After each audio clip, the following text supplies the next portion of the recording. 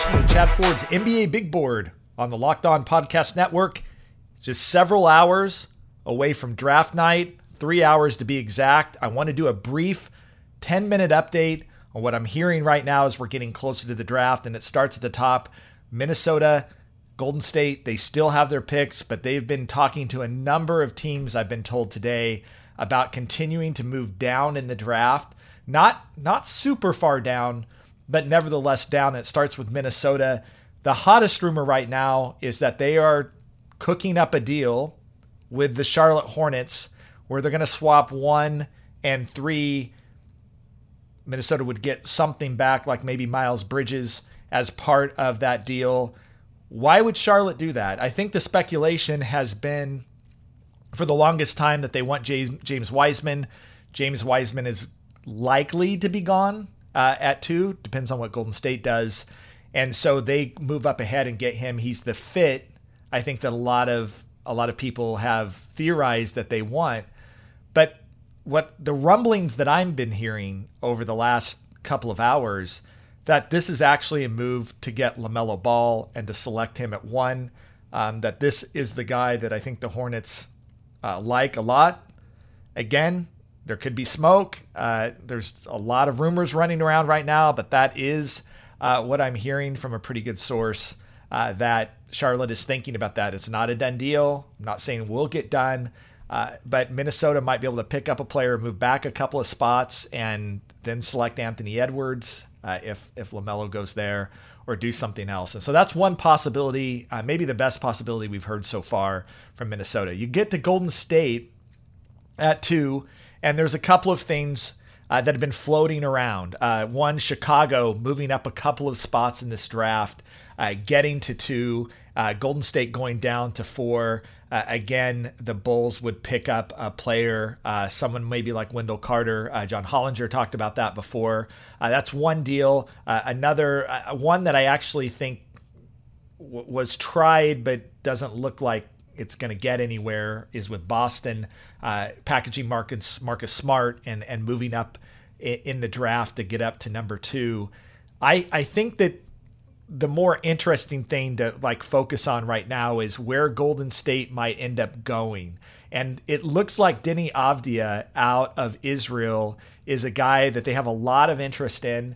If they can move back a couple of spots in the draft to get him and pick up an asset in return, that's great for Golden State. I posed this question last night when I was putting together my last mock. Is it possible that Golden State would just select him at 2? I don't know the answer to that, but I think it's something that we have to consider, that they could potentially take him at number 2. That would obviously shake up the draft quite a bit. In other breaking news, it looks like the Philadelphia 76ers are sending Al Horford, the 34th pick in this year's draft, the rights to Vasily Micic, and it looks like the 2025 first-round pick to the Thunder. They're getting back Danny Green and Terrence Ferguson. The only real big impact in this draft is the 34th pick now going to the Thunder, as Sam Presti just continues to collect lots and lots of draft picks right now. Don't think that's going to be a major impact in the draft. I think a lot of people thought maybe they were going to get the number 21 pick in the draft from Philly, but it doesn't seem like that's the case. Let's also talk about the New York Knicks. Made a move Wednesday morning that had them swap the 27th and 38th pick, sent those to the Utah Jazz. They moved up a few spots to 23 in the draft. And there's been a lot of speculation. Maybe they're after a guy like Isaiah Stewart out of Washington. But it does appear that the Knicks are trying to package 8 and 23 as a way to move up. A lot of people are saying Obi Toppin is that guy. I actually have Obi Toppin falling to them in the draft anyway. That's who I've had them selecting the last couple of mocks. Maybe they're trying to move up. Maybe they think that there's a chance that LaMelo Ball may fall as well. Will 8 and 23 get them up to 5? I'm not sure that that's going to be enough. I think the Knicks may still have to put something else in the sweetener right now. I've also heard the Knicks have been thinking about just trying to get up with it and stay at 8, but then have another pick a little bit higher in the draft as well. Again, if Isaiah Stewart's their target, I'm not exactly sure he's going to be there at 23. Why did the Utah Jazz do this deal? Because they wanted a early second round pick. This was a way to get that pick without having to buy it and spend a bunch of cash.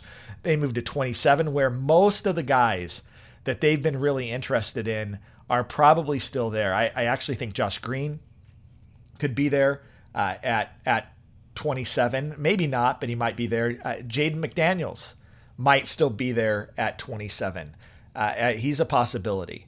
I think if you go a little bit further to some other guys that they've really liked, Robert Woodard out of Mississippi State, probably there at 27.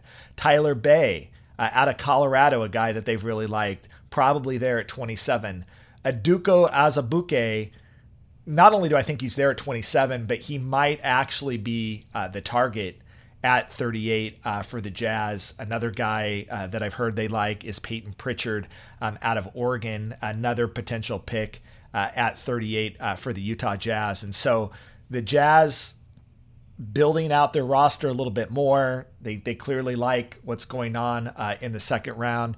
Xavier Tillman, by the way, another name that I've heard associated with the Jazz, maybe not at 27, certainly could be there a little bit later. And Maledon, the point guard out of France, another guy, again, that could be there at 27. So there's a lot of guys on the Jazz's board. I don't know which one they're going to select. I think if Jaden McDaniels or Josh Green were to fall to them at 27, that's a pretty obvious choice who they take. If those guys aren't on the board, seems like there's several other prospects that they could be really interested in. A few other things to note. Dallas has been really active in talking about moving the 18th pick in the draft. They've talked to Oklahoma City about 25 and 28.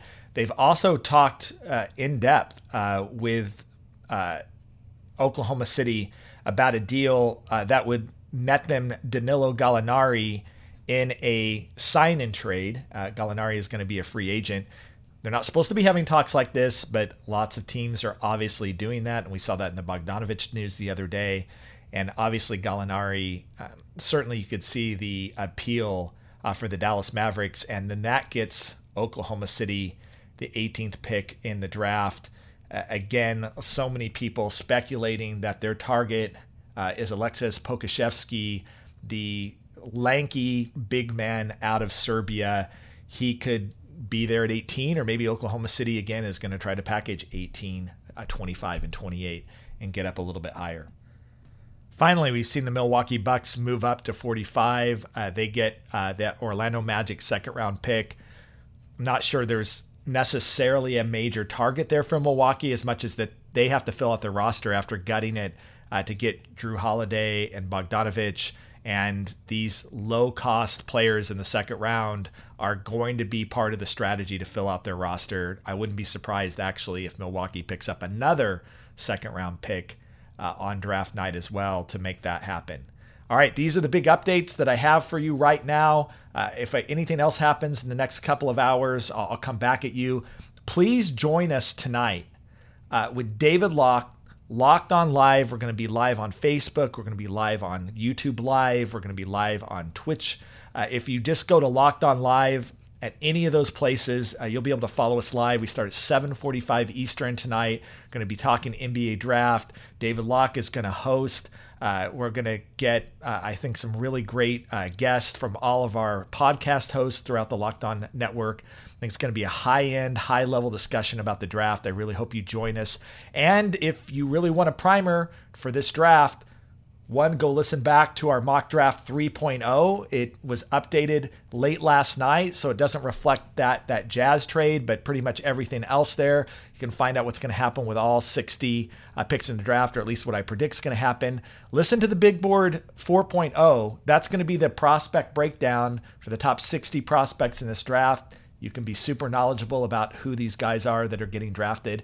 And you can follow along at our website, NBABigBoard.com, where we'll have that big board. We'll have the mock draft now up to 3.2, I believe, and also our draft tiers column. Really hope to see you tonight on Locked On Live as we cover the NBA Draft live on Facebook, on Twitch, on Twitter. You've been listening to Chad Ford's NBA Big Board on the Locked On Podcast Network. Aloha.